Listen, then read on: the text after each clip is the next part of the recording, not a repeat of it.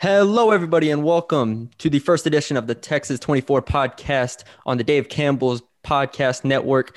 This is the first basketball podcast on the network, and if you enjoy our content, feel free to follow us on Twitter at DCT Basketball and check out all of our content on the site at texasfootball.com and scroll over to the basketball tabs. I'm your host, Matthew Bruni, and with me is Ishmael Johnson. Ish, how are you doing today? Doing good, man. Doing good. We actually, a little bit behind the scenes for everybody. We had a podcast recorded last week. That would have been the official first one, but we had some technical things to take care of. So this one's actually the real official podcast. So yes. Knock on wood. Yeah. Knock on wood on that one. Get it going. But I'll tell you this much. This one's getting published regardless, whether it's late or not. We're going to put this one up just to say we get some shots up. Hey, if this is up in 2 weeks, then you know that this is what happened. All right. Right. But yeah, and I mean, on the last podcast, we're going to cover basically everything we covered last week. On this one, we basically just Baylor and previewed Texas State, and we'll get into that. I don't want to bring up a sore subject already, but right. Yeah. We'll save that. Yeah. But yeah, again, this is, we're excited to get this basketball content up to y'all. This was kind of a couple weeks in the making. Again, Ish made it possible just to kind of get this going on the site. And I know you were anxious to get some more basketball content and basketball podcast up on the site. Yeah, no, you a little bit more behind the scenes. Matthew reached out to me and was like, "Hey, is this something you guys are interested in?" And I said, "Yeah, like totally, man. Like this is something that, you know, with my hands being full in a lot of different areas, like it's not something that I can necessarily do on my own. And so, like having somebody like you here, you know, definitely made this a lot more possible than I think, because everybody's kind of stretched thin on the staff, and so I wanted somebody pretty reliable to kind of share this this little product with. So yeah, and I appreciate this opportunity. So, I mean, today we have a lot to talk about here, from the girls' high school basketball state finals to we have 4 conference tournaments we're going to go in depth on, and then a couple more we're going to touch on at the end. And then our next podcast, we'll be talking about the American Athletic Conference tournament and the boys' state finals. So a lot to talk about today. Let's get started with the girls' state finals in high school at the high school level. I mean, 6A, just to run down the matchup, 6A is Cypress Creek versus DeSoto. 5A is Cedar Park versus Frisco Liberty. 4A, Hardin Jefferson versus Canyon. 3A, Brownfield versus Fairfield. 2A, Lipan versus Martins Mill. And 1A, Dodge City versus Nazareth. Now, the 6A matchup is the one that has everybody, you know, glued to their TVs. I mean, ready to make a trip to San Antonio. Right. So, Ish, I'll let you take it away first. And just what are you looking forward to in that matchup?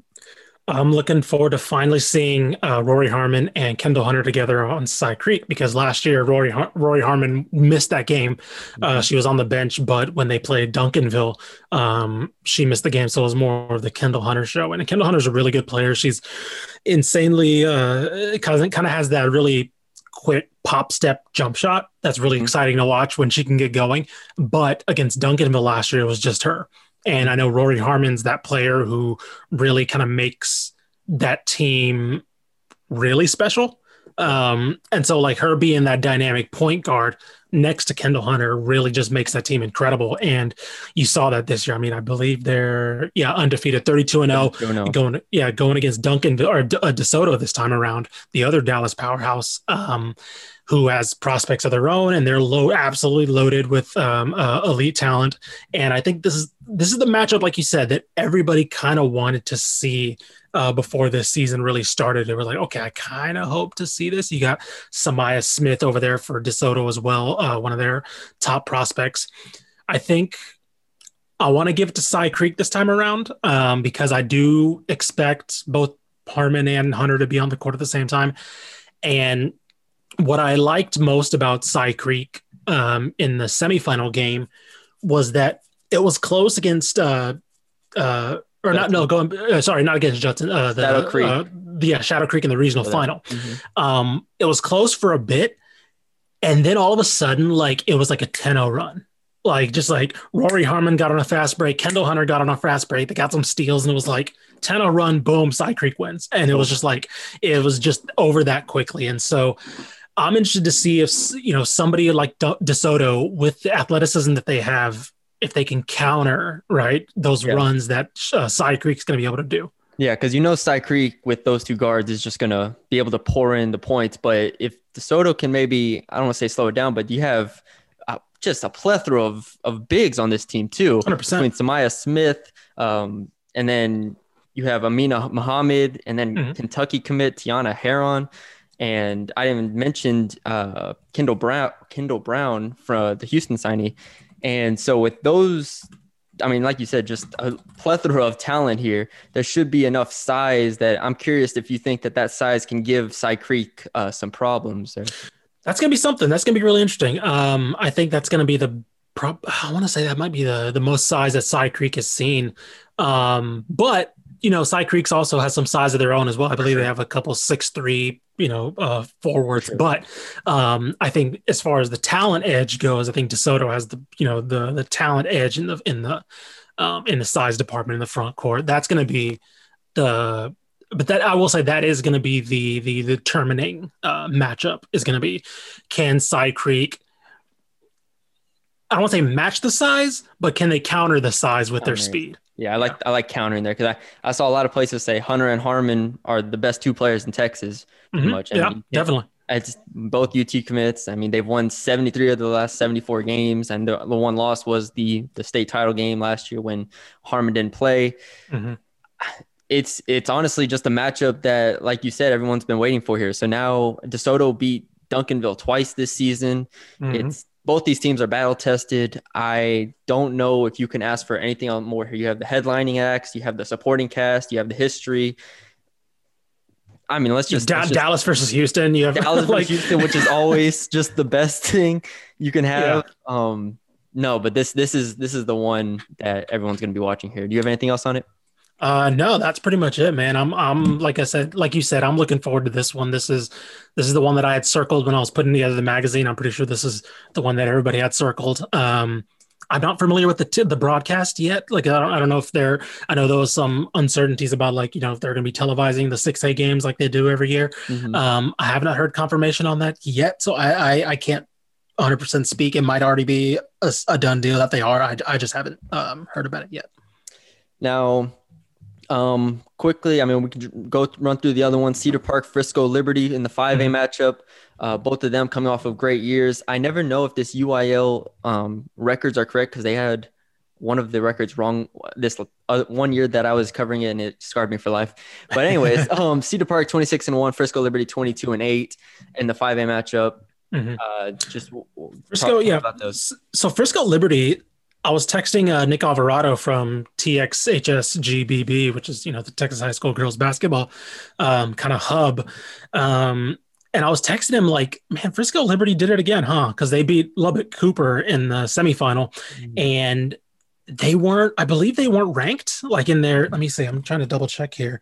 They weren't ranked. They weren't ranked in the top, in the TABC top 25. But they're the defending champs in 5A. And their defense is just something kicks in the playoffs for that team that they know how to grind teams down. And their key is going to be Jazzy Owens Barnett, who was the key player last year. She's probably one of the best 2A players in Texas girls basketball. She interestingly enough, she made the game-winning play on both ends against Lubbock Cooper mm-hmm. in overtime with a layup. Kind of a Euro step layup for the game-winning basket, and then a block on the other end that some people contest may or may not have been a foul. I'm partial to think that it wasn't. I thought she got kind of all ball, or at least close enough to being ball. Yeah. So that was something that I know Lubbock Cooper kind of contended. But I believe this is also Cedar Park's first trip to state. I'm trying to double check on that. Mm-hmm. First trip to state. So that's going to be an interesting matchup. I like Cedar Park. Cedar Park's always been one of those Central Texas powerhouses that just haven't gotten over that state championship hump. So I'm really happy to see their program's made it to the stage. But I don't know. Every time I thought Frisco Liberty was out or Frisco Liberty was going to be overmatched, they've found ways to drag teams to their level. And I don't want to say drag them as in down, but they want to play a particular style. Yeah, drag is just such a, it sounds like it's has negative connotation, but drag, right. I mean, you look at the defense that they've been able to play. They've held in the playoffs alone. You look 37, 32, 30, 28, 23, 27.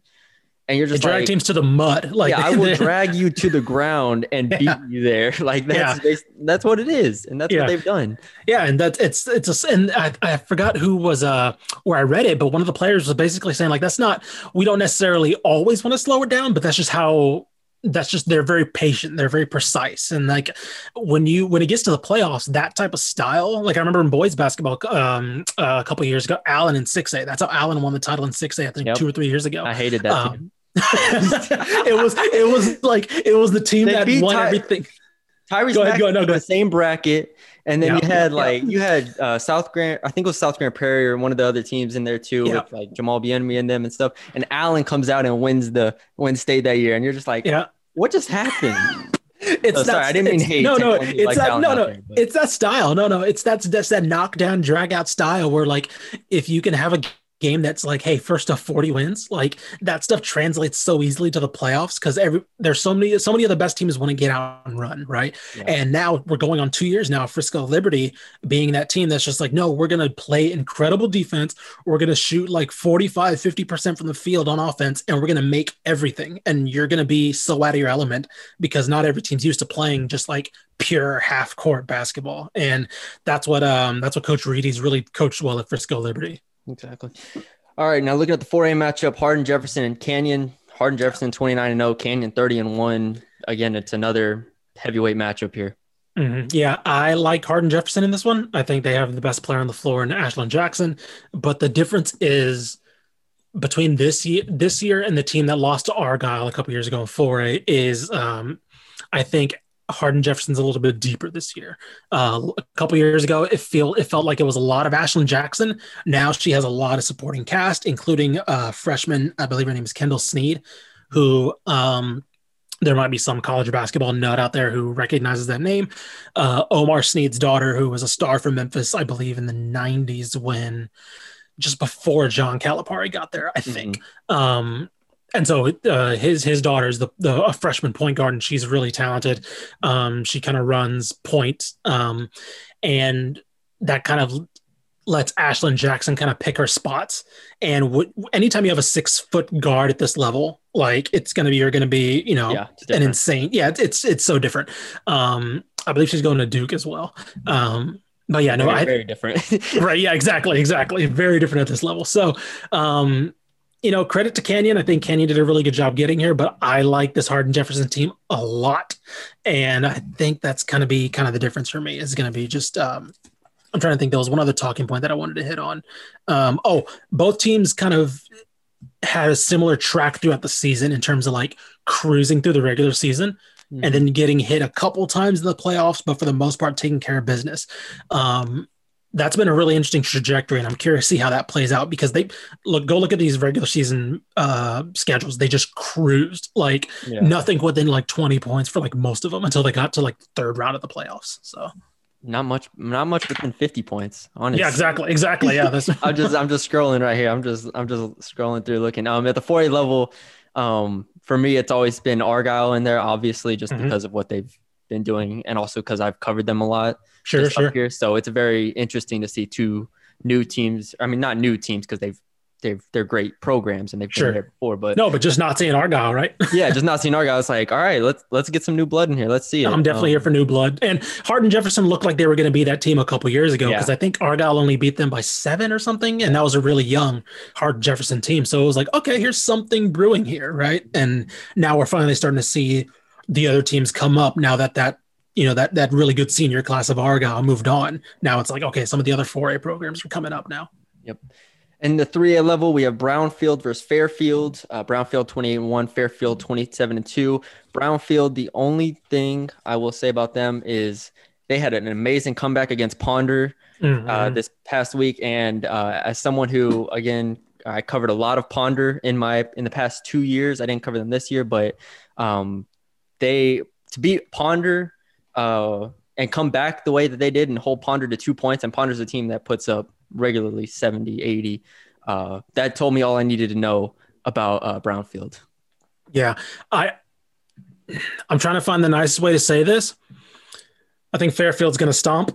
Okay. There you go. Fairfield, I do think if this is going to be a close game, Brownfield's going to want to push. Like they are going to want to make this a little bit more up tempo because I think if they get into a half court game, I think Fairfield because one, Fairfield's the defending 4A champs, dropping down to 3A. Hmm. They kind of ended that Argyle Yeah, reign they at the did. top last year, Yep. and the scary thing about them was that they graduated like 5 seniors off that team, but they're still back. One of the big returners was McKenna Brackens, who was a freshman last year, who I think she kind of came onto the scene by doing a really good job defending Riley McKinney. Hmm. She got that assignment right in the state championship and like did a really excellent job as a freshman.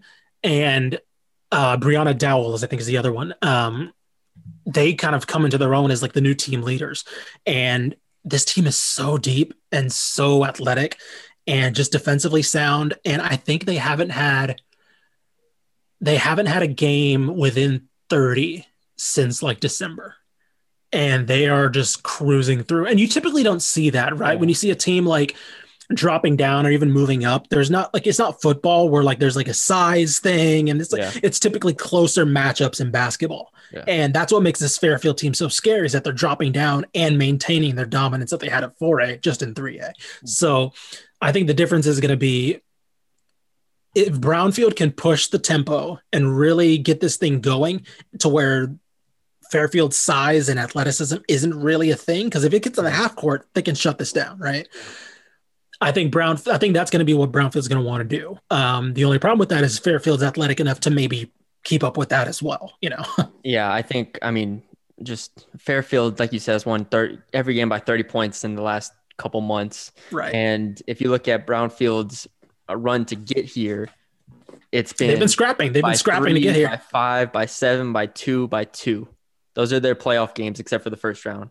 And Right. so there's a lot of belief here that Fairfield is the heavy favorite going in here. I don't think that's saying anything crazy. Sure. And but you know what that does say is that Brownfield's been tested, right? Who knows when Fairfield gets hit, right? What happens when it's not even a 10-point game, but an 8-point, 5-point game in the final period? Like what happens then? Does Brownfield know how to scrap these games out, or does Fairfield, what kind of happens there to some of these young players on Fairfield?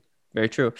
All right, at the 2A level, Lipan versus Martins Mills. Lipan at 29-3, Martins Mills at 28-4. That is a 10 a.m. game on Thursday. Take me through what you're thinking. I think this one, other than 6A, might be the one I'm looking forward to most, because you have two teams who kind of ended last year disappointingly. Lipan lost to Nazareth in the title game, and Martinsville, I think they lost in the semifinals. I think with their they had like a 116-point game win streak snapped to Munster. It was either in the semifinals or the regional finals. I can't remember exactly, but so two teams. Lipan goes up to 2A, and they've just kind of maintained their run that they had at the 1A level. I think Martins Mill has the best player on the floor with Jada Seltzer. She was really good when they won their title a couple years ago, when they went unbeaten. But I think Lipan has the next 2 to 3 best players, with Maggie Peacock and Chelsea Lott, I think, are the second and third best players on the court. And I think that this is going to be a really interesting matchup, because what Martins Mill does really well is, one, they let Jada Seltzer cook. She can drop 30 points at any point. But they're also a really good rebounding team without being necessarily big. They don't have, Maggie Peacock might be the tallest player on the floor at 6 foot in the game for Lipan, but Martins Mill has just a lot of tough rebounders. They've doubled up a lot of teams in the playoffs and in the regular season by 10, 20 on the rebounding margin without having players, a lot of players around 5'10", they're not that big, but they're really, really scrappy, and they know how to get their scores the ball, particularly, like I mentioned, with Seltzer. Lipan, yeah, I don't know. This one's going to be really close, and I'm really excited to see how this one exactly plays out, because I think Lipan has the shooting advantage, and defensively they have the size advantage. I don't know if that'll translate necessarily to rebounds, but if Martins Mills tries to get inside, I think they have the size to be able to stop them in the post or stop them in their driving lanes, to where that's going to be neutralized a little bit. So something's got to give there. I think I like Lipan, but this one's gonna be a lot of fun because I was hoping Martin's Mill. I'm a fan of history, so I was kind of hoping that 116 game streak would kind of keep going to last year. Yeah, And so I know this Martin's Mills team is trying to really make up for what happened last year. interesting. And finally, at the 1A level, we have Dodge City versus Nazareth. Dodge City 31-0, Nazareth 27-4. That will be Wednesday morning. That's the very first one we have there. Mhm. So who do you Yeah. got? This one hinges on one player and one player only. I was texting Nick Alvarado again because Mhm. he was at the game. I think that Dodge City won to get to the championship. Dodge City's Ryan Backus. She got hurt in that game. If she's healthy, I like Dodge City. This is the fourth time in 5 years that these teams have met. Nazareth's won all of them. Now Nazareth's looking for their 25th state title, which is, I don't know other sports, track and field and all that, but I want to say this is like the best dynasty in Texas high school sports, like an Uh-huh. insane run that they're on, just historically. I think this is the year Dodge City gets it done, but I think Ryan Backus has to be healthy, because I think that uh, Nick brought up a good point that he thinks that Dodge City has a good size advantage and has a really good rebounding edge. And I think that combined with Ryan Backus' scoring gives them an edge in this one over Nazareth. Do you think she has to be 100% or just get it like if Yeah, you get that's 80% be okay? Like, right. That's a good point. I think she can be 80. okay. They need somebody So as long in as the she can just outside give them that scoring. extra punch. She doesn't have to drop 20. Okay. If she can give him 10 to 15, like I really do think that that's something special. I really do think, and I know there's a lot of Dodge City fans that are like, this is gotta be the year that they get it done, right? Because it's literally been like, oh God, Nazareth again, right? And I know there's some teams that are fans of parity, right? That want something different, right? Other than Nazareth winning, but I think this is the team to get it done. I think Journey Hilliard is going to be the other key player for Dodge City, obviously. But yeah, Nazareth. Other than 2A and the 6A game, this is the other game I'm looking forward to because I think, 4 times in 5 years, like, come on, that's an insane amount of reps that you've just got in this matchup, and this one's going to be a lot of fun as well. So. Yeah. All right, those games are Wednesday and Thursday, 10, 2, and 7, both days. They're going to be just amazing matchups here from I believe NFHS Network has all of them. Are going to be streaming all the games, so that's going to be if minus the 6A game, which again, that's pending Fox and all that, but I know NFHS Network is going to have them all streaming. So for sure. So check those out. Now let's get to the college basketball landscape, the men's college basketball landscape. And we'll start off we'll just rip the scab right off, honestly. I mean, Texas State just crumbles and loses to App State in overtime, 76-73. We'll start with the Sun Belt. We'll get to UTA later because, UTSA was the 3 seed losing to the 6 seed. So that wasn't good either. But right.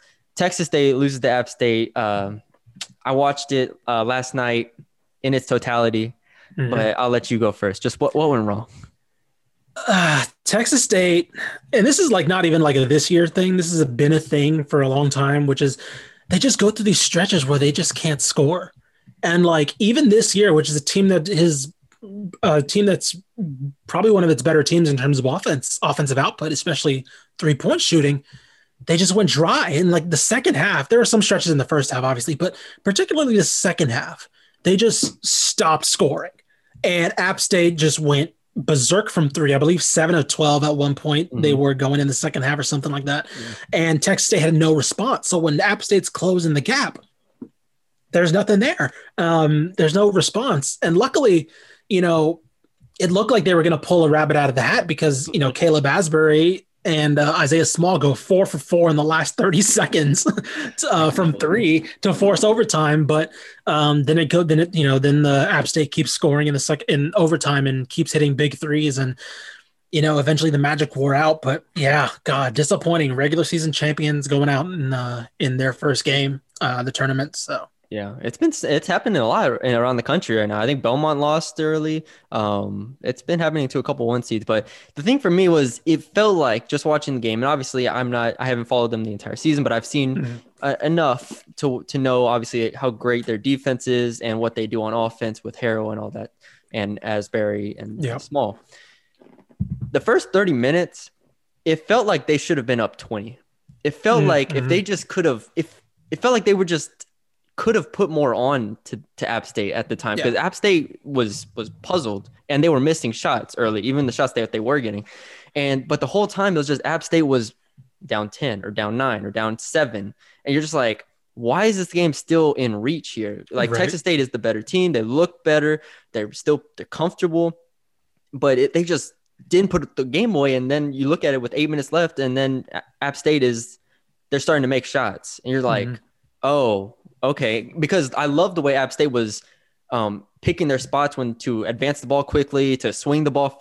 They were driving and kicking the whole game, even when the shots weren't falling. They stuck with their game plan, and it was like, all right, yeah, Texas State, you're gonna have to do something here. You're gonna have to score the ball here, because we know you can score. But it just felt like they were like, oh, well, our defense is great. We're gonna be fine. That's what it felt like. Obviously, I know they were trying to score, but that's what it felt like. It's like we're just gonna win this game with our defense, like we always have.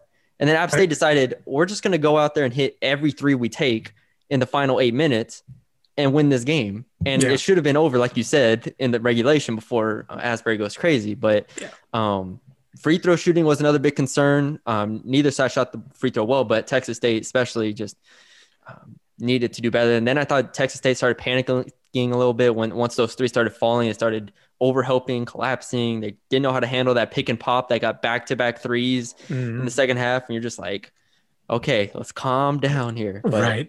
Yeah. And granted, we're 30. By the time we're recording, we're 30 minutes away from App State. They're playing in the final. They beat Coastal, the top seed on one of the other top seeds, and so they're playing Georgia State right now, which is, I believe, the number 2 seed behind Texas State. So it's something about this App State team that's just putting it together now, because they necessarily weren't great. They had a sub 500 conference record, and they weren't a great team, but they're just. It's kind of. I don't know if it's an indictment or like an endorsement of the conference tournament, right, in general. Yeah, because I think it's more a tournament to me. And then also, I think it's also App State. Maybe it's because I haven't seen a conference tournament in a couple of years. But App State, when they started making a couple of shots, the swagger that they had, I was just like, this team knows that they have a chance here. This is not right. This isn't. And again, that's just me not seeing the NCAA tournament and where underdogs just know they have a chance here. But like, this wasn't like some regular season game between App State and Texas State. This was App State playing up to their level, because this is a tournament, and this is them knowing that if we just hit a couple shots here, we're going to win this game. And that's what it's tough for teams to get in that mind state. And that's where Texas State, I thought, kind of faltered a little bit. I'm looking at the box score because I didn't see the Coastal game, but so against Texas State, Michael Almonacci, I think is his name. 5 of 10 from 3. Against Coastal, 6 of 12 from 3. This guy, I don't know. And against Little Rock, he didn't shoot it that well. He was like 3 of like 8 or something. It was decently from 3, but not great. But the past 2 games, he's just shot over 50%, and he's basically been buoying them to insane, obviously now to the finals. But yeah, this is just a team catching fire at the right time. That's the thing about March, man. You got to put teams away if you're the better team. You can't give them breathing room, because if you give them life, they're gonna put it on you, and they're gonna beat you. I did not watch the UT Arlington game, losing to Troy. It looked like a track meet, 91-86. But that's disappointing for UT Arlington as well. Like, they can't just overlook them because Texas State lost. Right. Yeah. The funny thing I will say, I didn't see much of this game, but the funniest thing about this, I don't know if you saw Troy's tweet. It was the Wolverine meme of him looking at a picture, because I don't know if you know that Troy's coach, Scott Cross, used to be UTA's coach. He was fired after that good UTA team fell in the tournament, and the reasoning was that UTA's AD or president, I can't remember, said that he saw UTA as having a higher standard than what Scott Cross was giving them. So they fired him, promoted, and hired Chris Ogden, who I think is a good coach. They have not reached those heights that Scott Cross had them at since they fired Scott Cross. And now, losing to Troy, Troy sent out the official men's basketball Twitter account, sent out the meme of Wolverine holding a picture of Scott Cross crying, saying, wanting him back. Because, I mean, when you lose to the guy that you fired, in an upset win, especially when it was a shaky hire or firing already. it was a shaky firing. Yeah, the I forgot the exact quote, but they basically compared their aspirations to Gonzaga, and it's like, cool. I admire that, right? You think you're Gonzaga. Yeah. Gonzaga doesn't fire good coaches. Gonzaga wouldn't fire Mark Few if he missed, if he didn't make the Sweet 16, right? Yeah, especially, I don't know. Arlington, they had Kevin Hervey those years. Right, and they did fine with them. Right. And I get that, those teams maybe didn't reach the heights that they thought they did, right? That was a team that a lot of people projected to make the NCAA tournament and make a dark horse run. Mm-hmm. But there's a reason why you had those expectations because of Scott Cross. And again, I like Chris Ogden. I think he is a good coach. But when you lose in this fashion to a Troy team that's still being built by Scott Cross, right? They're not his product yet. Yep. So, they didn't have that great of a year. They were sub 500. But when you get upset by them in kind of embarrassing fashion, I don't know. We are. Yep. Yep. So, yeah, bad loss. UT Arlington has some pieces to replace now. But, yeah, not a great way for them to go out either. Now, let's go to the Big 12 tournament. Yeah. The big boy, I guess you can call it. Mm-hmm. I watched Baylor and Texas Tech yesterday as well. And, oh, my God, I'm ready to just crown Baylor in every way, shape, and form across the board. Like, they shot – this is all you have to know is they shot 15 to 24 from three. Maceo Teague shot 10 to 12 from three. And this is Baylor, right? The team that plays like great defense. Like, yeah, I almost tweeted as like, okay, yeah, Baylor's just going to come out, hit every shot, make perfect passes, only turn the ball over 7 times, which we talked about in that last podcast was they were turning the ball over more when they got back into from the COVID. Now they're not turning the ball over. They're making every shot and they're playing defense. Yeah. Okay. I'm glad that we didn't push that episode now because in that episode we were saying, yeah, I don't know. I'm curious to see how they do against Oklahoma State and Texas Tech. This is going to be an interesting test to see if they struggle. No, they didn't struggle. They were fine in both games. They were fine. Like it was just in the games that came back from that COVID break, they were just rusty. That's all it was. Like I'm fully convinced that loss. Iowa State Kansas was rust. I'm convinced that close game against Iowa State was rust. I'm convinced that the close game against West Virginia was rust because they just came and blew the doors off both these teams in pretty great fashion. By the way, did you see the Big 12's regular season player of the year this year? This is causing quite a stir on Twitter. I did not. Is it wait, let me guess. Oh, guys. Okay, so it's not going to be someone off Baylor if we're asking me this. Is it Cade? It's Cade Cunningham. Wow. Instead of Jared Butler, they went with Cade Cunningham. Putting it lightly, I disagree. Because Cade Cunningham's good, right? He's really good. He's going to be the number 1 overall pick probably in the draft. He's easily the freshman of the year in the Big 12, probably the national freshman of the year. Mm-hmm. I don't know how you make him player of the year. Like he's averaging only 2 points per game more on a team that he's the number 1 guy, right? He's shooting, I believe, worse from the field than Jared Butler. I'm almost positive he is. But yeah. He's not playing nearly as good a defense as Jared Butler. And he's not on as good of a team as Jared Butler. I don't know. Jared Butler's the best player on the best team to where he's purposefully taking a back seat in terms of like scoring. Because they have Maceo Teague and Davion Mitchell and these guys who can, and Flagler and Meyer who can put up shots. He can average 22 points if he wanted to. Like he could absolutely do it. 17 points a game is like him holding back. Mm-hmm. And so on top of playing really good defense, to me that was just a name brand thing. We gotta put the guy who's gonna be the top pick in the draft. 100%. So it's purely has to be a Big 12 thing saying we have Cade Cunningham. And then so that way, whenever Cade Cunningham, he's going to have a good NBA career, obviously. Right, and go back and look at it. Oh, yeah, he was the Big 12 player of the year. He was the freshman in just so when they start naming accolades, you get the Big 12 there. And you're just like, oh, yeah, he played at Oklahoma State, which is in the Big 12. Right. Okay. Well, yeah. I don't know if we need reminding of that, but one thing before we move off of Baylor, well, I guess this is moving off of Baylor, but before we get to the tournament, is Texas Tech didn't even play badly. That was the other thing I took away from that is that I thought Texas Tech, they fought. So they went, so Baylor jumps out, I believe it was 16-3 in the first half. Tech fights back, ties it at 32 before Butler scores at the end of the half to make it 34-32. And in the second half, it's more fight. And then Baylor just rips your heart out. And this is what I mentioned on the other podcast we did last week. That Texas game from before the COVID situation with Baylor, when Texas was playing well, and then they just rip your heart out and just score at will. That's what Baylor does, and that's what I needed to see. Yeah, no, that was the ceiling that we kind of wanted to see from this team. That we were a little bit shaky on after they came back from the COVID break. Or it was like, okay, do they have that?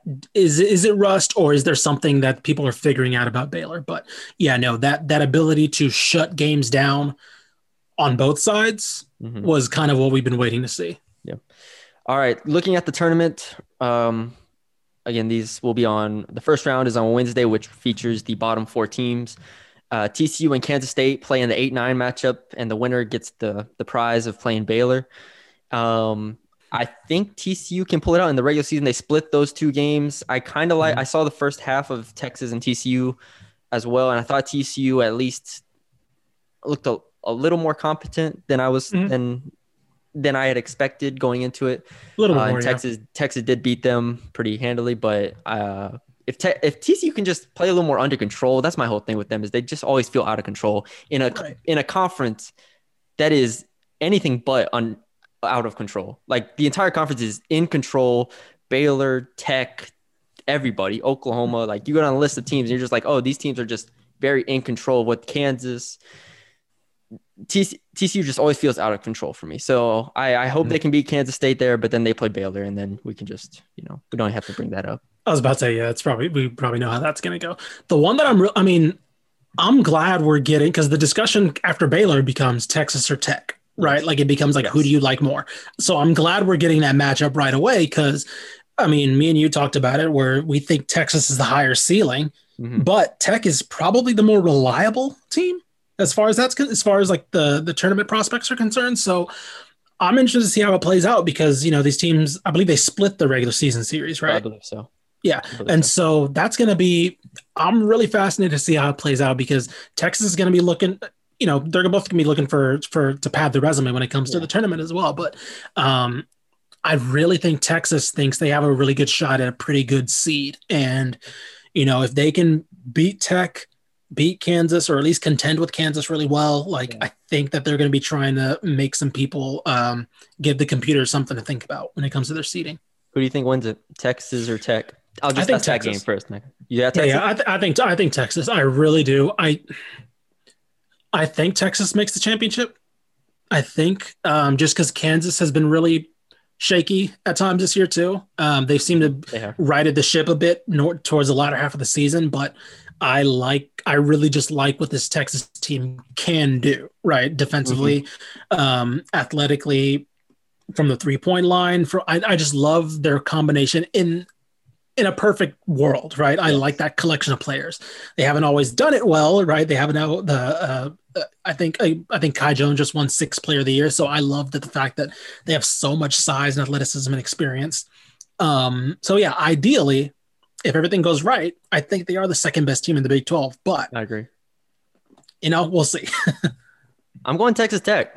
Really? Okay. I'm going Texas, and I just kind of made that decision split second, but maybe it's just because I was thinking about how well I thought Texas Tech played Baylor. And maybe I just feel like if Texas Tech plays that well against Texas is going to have to reach that ceiling that we talked about. They're going to have to make threes. They're going to have to bang with them on the inside. And Texas Tech isn't an overly big team. So that gives a little bit of an edge to Texas there. What I've seen from Kyler Edwards, what I've seen from Terrence Shannon, Kevin McCullough, I'm not even mentioning Mac McClung. Mac McClung, yeah. Yeah, Mac McClung can obviously fill it up. Those 4 guys, and then Peavy starting to find his footing. I'm scared for Texas. Texas is going to have to play really, really well to win this game. I kind of like the Kansas matchup better for Texas than I do the Tech matchup, which is weird, but I mean, those are two teams that are in the 10 to 20 range in the country. So we're not talking like there's a big difference between the two, but still, Kansas is probably the better team. Oh, I'm But sorry. Tech did win both matchups. I'm looking at it right now. okay, So so there you go. So that just gives me more yeah, ammunition. there you go. Unless if you believe that it's hard to beat a team three times, which it is. But still, I just really like that.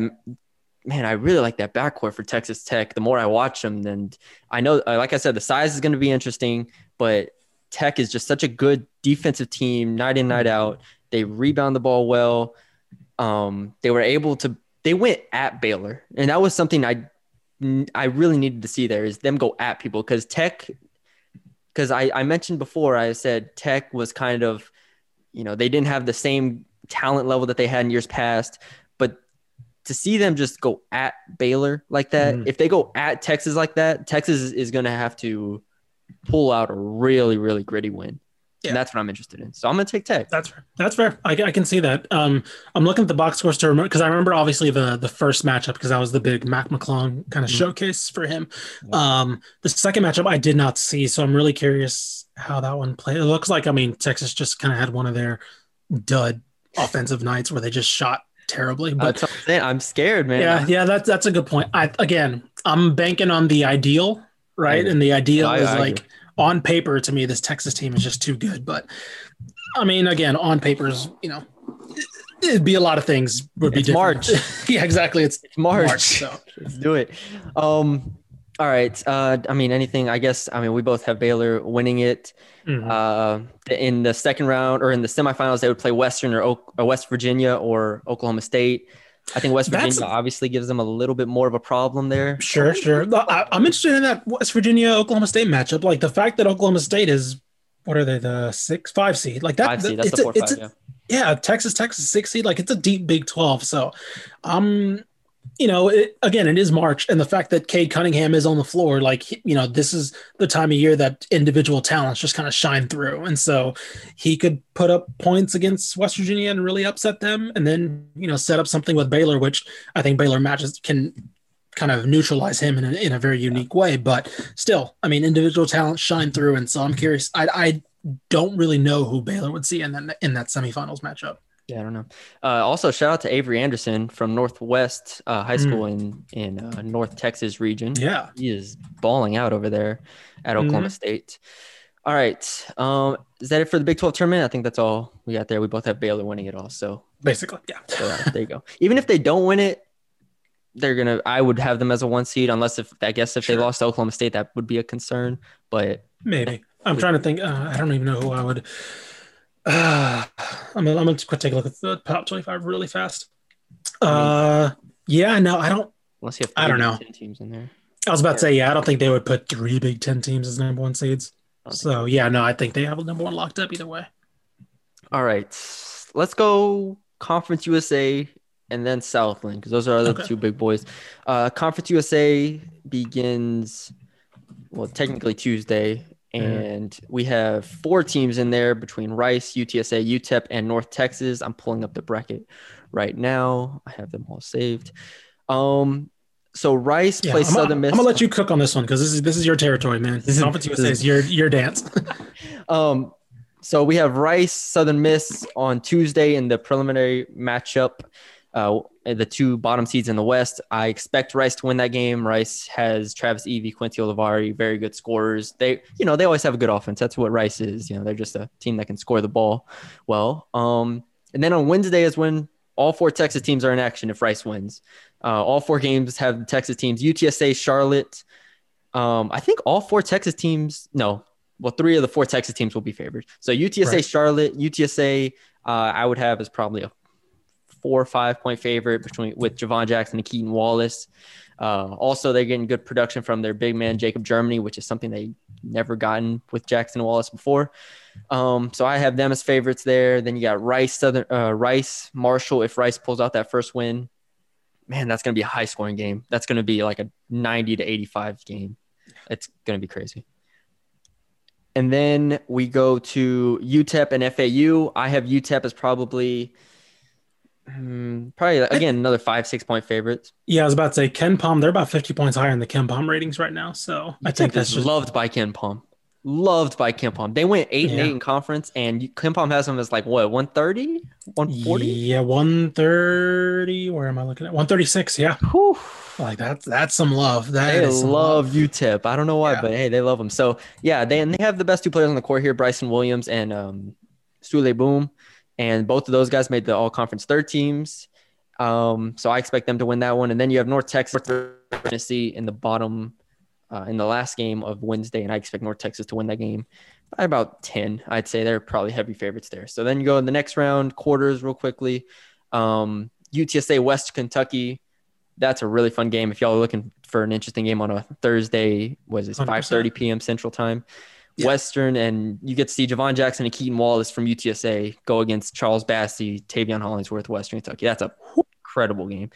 I'm, if Rice wins, they play UAB. They won't beat UAB, but I'd be surprised if they beat Marshall in the first place. But yeah, high scoring teams can get hot sometimes. Yeah. And then UTEP La Tech. La Tech is probably going to put it on them there. And then you got North Texas Old Dominion, another really, really, really good game. Like if North Texas pulls out middle, which I expect them to, North Texas Old Dominion, it's going to be the opposite of the Western UTSA games because it's going to be like 55-50. Mm-hmm. But that's a game. Like that's a game. That's I don't know how else to describe it to you. That's a game. Yeah. Go ahead. No, I was gonna say the thing I'm interested in, because I feel like it's been the case for like the last I guess since Javon Jackson's freshman year, where it's like UTSA is that team where they're always that if they get hot, right? It's like and they just never get hot in the tournament. Like it's always like they're always the regular season team that will piss you off because whether your favorite team's favored, right? And UTSA just comes out and shoots 46% from three and just, Javon Jackson drops 35. And you're like, where'd that come from? Or your team can blow them out and they can't defend or rebound. And so, okay, there you go. Like you win by 20. And so UTSA is I think the biggest boomer bust team, I think, in this state right now when it comes to their conference tournament, because they could absolutely make a Cinderella run to some type of, ideally, they have the best, probably the most talented scorer that a lot of people haven't heard of, maybe in the nation, right? And Javon Jackson, he led the league. He led the country in scoring last year. Right. 2 years ago, he was damn close. He's basically averaged 25 points a game the last 3 years. Right. And so they probably have, him and Keaton Wallace, like they're probably the best backcourt that nobody really talks about in the nation. And again, it's always like if those two get hot, which again, they're capable of that. They just haven't done it in the tournament. Yeah. But if they get hot, they could absolutely make a Cinderella run. And those are the type of players that you hear about in March, where it's like these guys just putting up 30, 40 points. And so, but also again, in those same games, they could also lose the rebounding margin by 20 and then just get destroyed. Right. And then the scoring doesn't matter because they're giving up 50 points in the paint or something like that. Yep. And so UTSA is going to be the biggest boomer bust team to me. I would love to see them finally put it together because obviously I like this backcourt and I want to see them do good things because I feel like they've kind of wasted their, the 4 years that they've been there.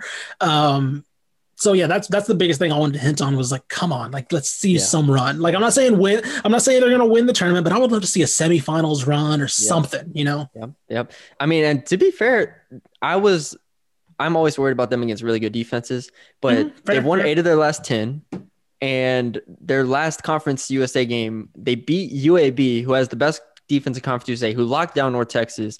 They beat UAB 96-79. Yeah. So again, this goes to what you're saying. But in the game before that, they scored 57 points. Mm-hmm. So we're talking 57-96. There's a 40-point difference here. We don't know what's going to happen with UTSA. Right. Like they might lose to Charlotte, man. I don't know. That's the thing. It's like they could also just straight up lose in the first round. It's like, oh well, never mind. There goes that. Like I guess so. So, anyways, yeah. If they play West Kentucky in the quarters on Thursday at 5:30, tune into that. It'll be on Stadium, so you probably have to watch on your computer. But whatever, it's Conference USA. But yeah, so North Texas of the 4 Texas teams has the best chance at making a run, also because they're on a favorable side of the bracket. They don't have to play UAB or Western. If they beat Old Dominion, they've split with La Tech already, who they would play in the semis if La Tech makes it there. North Texas is a team that's lost 3 in a row, but obviously, this is a they're going to hope to reset with that Middle Tennessee game to start off. And if they can make the finals, the Conference USA is a very weird conference because any of those top 5 teams can win it. Like Western Kentucky, you could say is the most talent. UAB is best defense. Louisiana Tech has been the most consistent. Old Dominion is the most physical and has had some really good results this year. And then North Texas is the reigning champ and has a lot of that team back from last year, a lot of experience. So those 5 teams, who knows? And I would have UTSA as the 6th team, UTSA or Marshall as that 6th team that could potentially do something. But I've been wanting to ask you, because I remember when I was a beat writer at Texas State, and I remember Grant McCaslin's Arkansas State team. What's kind of the vibe, or what's kind of the feeling? Obviously, they've had really good success under him, but just kind of what's the overall thoughts of what he's done so far with the program? You'd be hard pressed to find someone who said that he wasn't doing a great job and didn't like sing his praises. I think up here, because before he got here, it was the Tony Benford era, and Tony Benford basically missed the tournament twice. They came off of 20 lost seasons. They were awful. And immediately they went from, I think they went 2-16 in conference the year before he got there. And immediately after they went 8-10, I want to say back-to-back years in conference, which made them at least decent. And then last year was their, takeoff year where they went 14-4. And so it's kind of about sustaining it at this point and continuing to evolve. But what he did for them last year alone just puts him in another kind of atmosphere. It's kind of like he solidified himself already in that regard. Yeah. But if they can't make a semifinal, if they can't beat Old Dominion in the quarters, which will be a very tough game, if they can't win that, then it will be then people will obviously be griping as usual. Sure. But Conference USA this is one of the better basketball conferences. This is one of the better years for Conference USA I've seen in a long time. Just between those top 5 teams that I mentioned, and then you could throw Marshall in there, who is loved by net rating, and Kim Palm. So you have 6 teams basically in the top. Was that 115 or so, 110, and then UTEP's in there too. So right. But yeah, it's a really good basketball conference. So if y'all looking for a good basketball game, check that out. Yeah. Now North Texas just has to hope that Scott Drew stays at Baylor for 50 years, because yes, there's going to be one phone call that if he ever moves on, there's one phone call that Baylor's going to make, and you know what it is. Grant and Scott Drew are best friends. Best friends. So yeah, just hope Scott Drew stays there for keep taking those vitamins, man. Just never retire, never leave, never get another job. Just stay there forever, and it'll be good. Exactly. All right, to the Southland, because this has all of Texas in it. Yeah. Except for Stephen F. Austin, obviously, who was on that 1-year postseason ban. So their season is over. They ended the season beating Sam Houston by 5 in their last game, I believe it was. In the awards, Zach Nuttall won the Player of the Year from Sam Houston. Just a tremendous player. I love watching him play. He's so good. He's so good. And it's weird how it worked out. I don't know if you saw my tweet, with the entire state of Texas is on the bottom half of the bracket, and the entire state of Louisiana is in the top. But Perfect. It's not. But it wasn't even like they didn't make it that way on purpose. It's just the 1, 2, 3, 4. It's just how it worked out. So it's gonna be really fun here, because we get Texas versus Texas for 4 straight days, and then Louisiana. UIW, Houston Baptist. I won't spend too long on that. I expect UIW to win, but I would not be surprised if Houston Baptist wins, just because UIW has had some stinkers as of late. Then the winner plays Lamar. You can flip a coin there. I think Lamar has more potential. They've shown better against some better teams, like Sam Houston. They played close. They played some closer games, but it's either way. When you get to that bottom half of the country, it's kind of a toss up, but exactly. And then Sam Houston, I expect to win whoever they play, Lamar, UIW, whatever. I will say Sam Houston scared me a little bit, because they started off pretty bad against Stephen F. Again, Stephen F's not in the tournament, but I was trying to bring out that box score. It started off really shocking, where I was like, okay, if Sam Houston really is going to take this next step as being one of the top programs in the Southland that we can expect to see, have these expectations. I can't find the box score. Let me see if I can find it for the Stephen F. Austin game. Yeah. Mm-hmm. I was trying to find the box score really quick, but you can keep going on the schedule. So they lost to Stephen F. Austin by 5. Yeah. Is this box score hard to find? It actually is. Wow. I started Here looking we for go. I finally got it. Yeah. Okay. They started. Yeah, it was. I think it was 20. There was some run that they went on. I want to say it was like a 20 to single digit run or something to start Stephen the F. Austin, game. dude. Yeah, and so it was like, what kind of? Yeah, this is a little weird for like a team that's, you know, trying to prove that you're kind of taking Stephen F's place while Stephen F's on this ban. As the one of the top dogs in the conference, and they really just looked unimpressive. They closed the gap and obviously only lost by a couple, but it was still pretty disheartening to see. So I'm really curious to see how that kind of turns out. Yeah, when it comes to the It, tournament. the Sam Houston, obviously they have offense for days. Sure. They can score the ball. Got a lot of really solid players there. Um, Obviously the defense is a concern, even though you look at some advanced metrics or you look at their numbers, the defense isn't bad per se, Mm-hmm. but they don't have that instinct that we're gonna go get a stop because our Mm-hmm. offense is fine, but we're just gonna get a stop here. Like it doesn't matter what you do, we're gonna stop you from scoring, which Abilene Christian has, which even Stephen F. Austin has to a degree, Yeah. which a lot of teams have, a lot of great teams have, I should say. But Sam Houston State doesn't feel like they have that. It feels like they have to outscore people, which is why Lamar stays in the game, which is why they only beat Houston Baptist by 7, Central Arkansas by 11, Nichols State by 3. It's like UTRGV by 3. It's like, okay, at some point you got to put these guys away here because we saw with Texas State, if you're not going to Mm-hmm. put these guys away, Lamar could come out and beat you and your season's over. So, but Yeah. I mean, like I said, they have great talent offensively. I expect them to beat whoever comes out of that bottom trio in Texas, and that would set up an Abilene Christian versus Sam Houston State game in the Ooh, semifinals. Which, clash of styles, baby. oh man, I loved. I watched their game. When was that? When did they play? They played about a couple weeks ago. I want to Yeah. say here. I have the schedule right here. I don't know why I'm not looking at it. Yeah, they played February 24th when Abilene Christian won 86-72. That was at Abilene Christian too. And again, that's just I remember watching that one and it was like Abilene Christian just was able to get stops at the end. And that's really just what it comes down to at a certain point. Because the Abilene Christian was able to continue to score. And Sam Houston State, as great as they are offensively, is a little reliant on some isolation scoring here.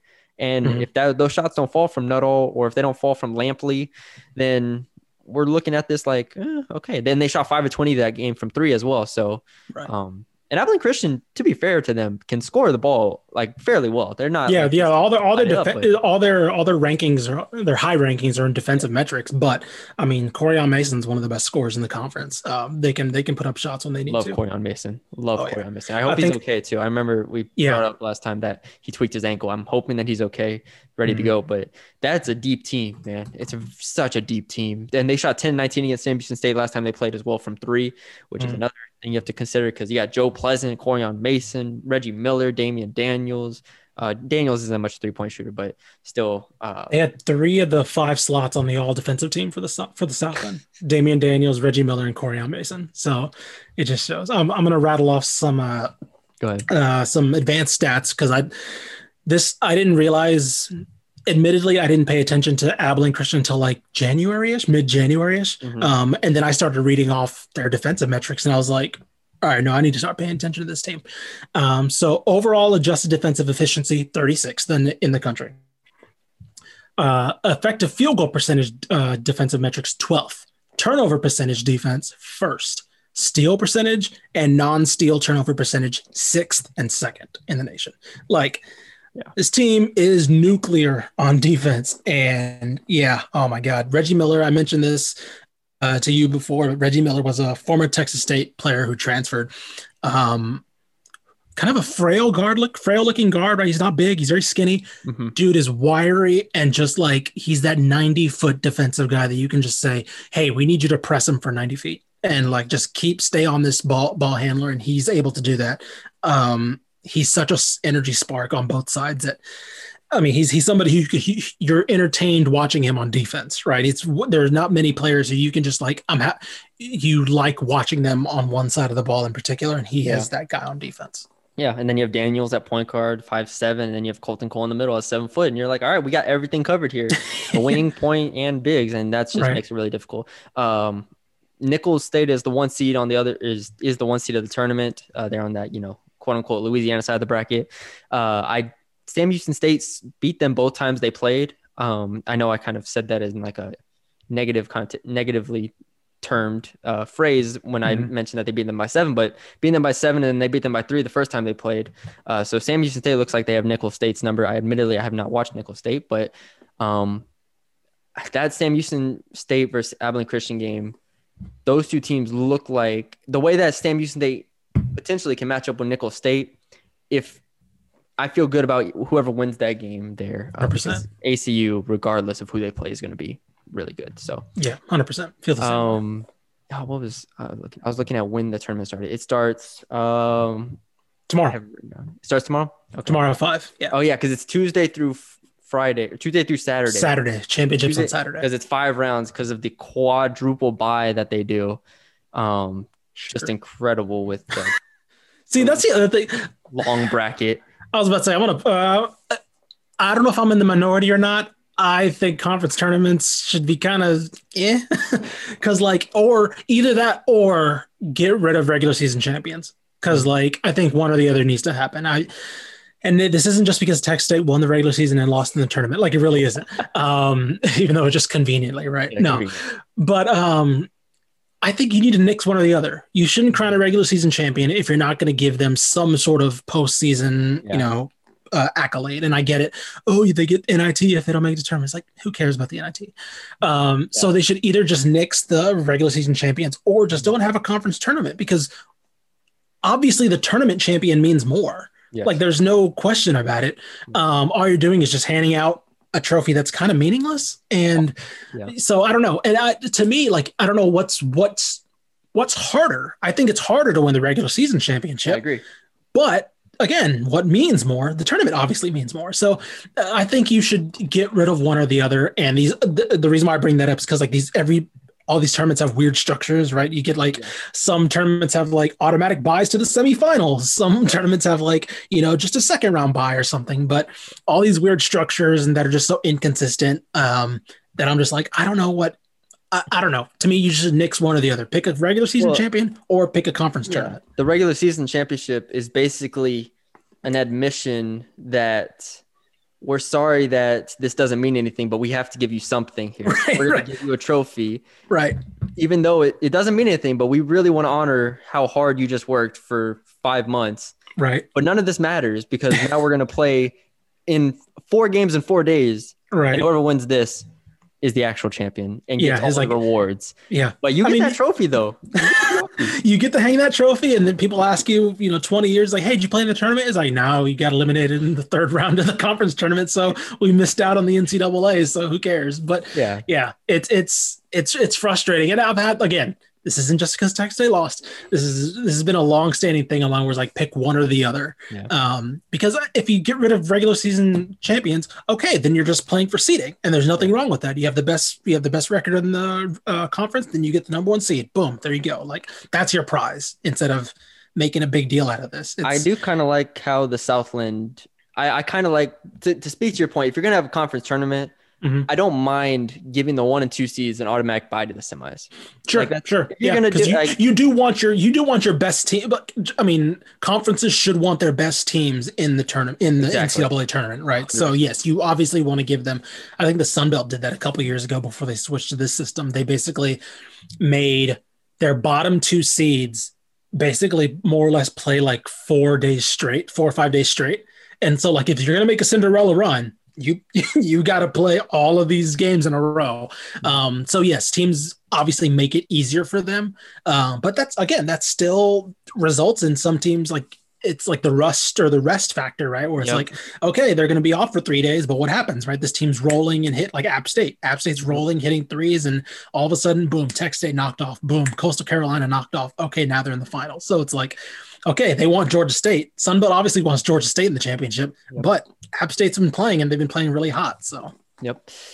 The last 2 conference tournaments we'll touch on real quickly. The first being the SWAC with the number 1 seed Prairie View A&M, who have won, I believe it was 9 straight games. It might be more than that at this point. I believe it is 9 though. You can double check that. But yeah, the 1 seed and then the 3 seed Texas Southern, both of whom I I think there's a really high chance they meet in the championship game, first of all. Yeah. And if that is the case, the first time they played, um I watched that game and I watched it without a scoreboard. And so I didn't even know what the score was the whole time. I was just enjoying watching it because those two are really unique teams. When you get to the SWAC, the SWAC basketball is high paced. It's a lot of shooting threes, a lot of really good scores, really talented players, but 13 in a row. 13 in a row. So there you go. So Prairie View's been rolling. I really hope we get a Prairie View Texas Southern final here. Admittedly, I have not watched Jackson State, who is the 2 seed, who Texas Southern would have to theoretically get through, unless if something crazy happens. Both those games were postponed, so for Prairie View. So I have no idea how they would do. Exactly. So yeah, Prairie View and Texas Southern hopefully meet in the championship game, and that game would be on the 13th. So, and that would be Saturday, March 13th at 5 p.m. So I will be, and it's on ESPNU. So I will be tuned in as long as one of them make it. I will be tuned in, and we'll see how that goes. But shout out to SWAC. Definitely. Last but certainly least is UTRGV has just fallen off a cliff. Obviously, with the whole coaching situation, it's been a very, very difficult year for them. So I don't want to put too much on them. But man, I really thought they were capable of making a push here. But they've lost, I believe it was 5 or 6 straight to close the season. So they dropped to the 6th seed in the WAC. They are the only Texas team in this tournament. So I think if they play their potential, they could potentially win a game or two. That's what I'm hopeful for, because I watched them play Texas in the first couple of games of the season, and I thought, RGV is not bad, and I've seen RGV play before in prior seasons against North Texas and other teams, and RGV is good. Yeah. Like, there's no doubt they are a good program. It's just been such a obviously awful year for them that it's hard to blame them or anything like that. So hopefully they can get a game or two in the WAC. Their first game is on Thursday at 8 p.m. So yeah, best of luck to them. Definitely. I mean, like any type of win, like, would be considered a victory, considering what they've gone through with 100%. Coach Lou Hill passing, and it's it's a situation where, like, God, like, you hate the fact that the season has to go on, because, like, obviously, like, the interim coach didn't want to be in that situation. Nope. The players don't want to be in this situation. So there's so much going on with that team. So any win would be like anything positive that they can end on, right? Whether it's a tournament win or something, right? You do want this team to end on a positive note of some sort. Yep. Real quickly, Tarleton State is not eligible to play because it is their first year in Division I, from what I understand. But they're actually they won 5 games in the conference. They won their last 3 games. They pulled out a couple of good wins. They beat RGV, and then New Mexico State as well. New Mexico State. They put together a 10-10 season there, so it's looking good for Tarleton there in the WAC. So hopefully they can continue to improve. So when they are eligible, we can see them and RGV fight it out in the WAC. Yeah, along with all these other teams that that are getting pulled from the Southland too in a couple of years. That's very true. I didn't even think about that. That's a good point. Yeah. All right.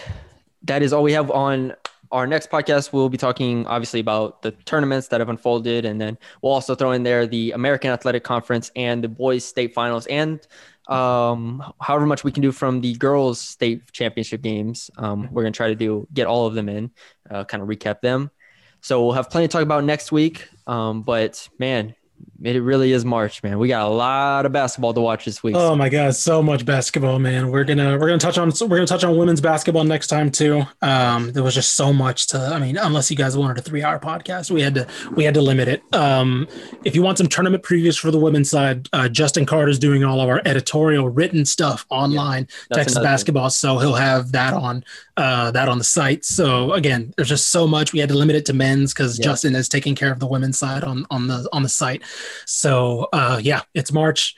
We'll by the end of this month we'll be eliminating a lot of teams. So we'll be obviously being able to focus on a lot more as the month goes on. But for now, it's a tidal wave of stuff. Yep.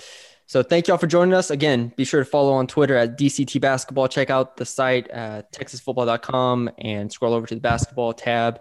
Pretty simple to do. And yeah, let us know what you think of the podcast. If you enjoyed it, send it to your friends, and we will talk to y'all later.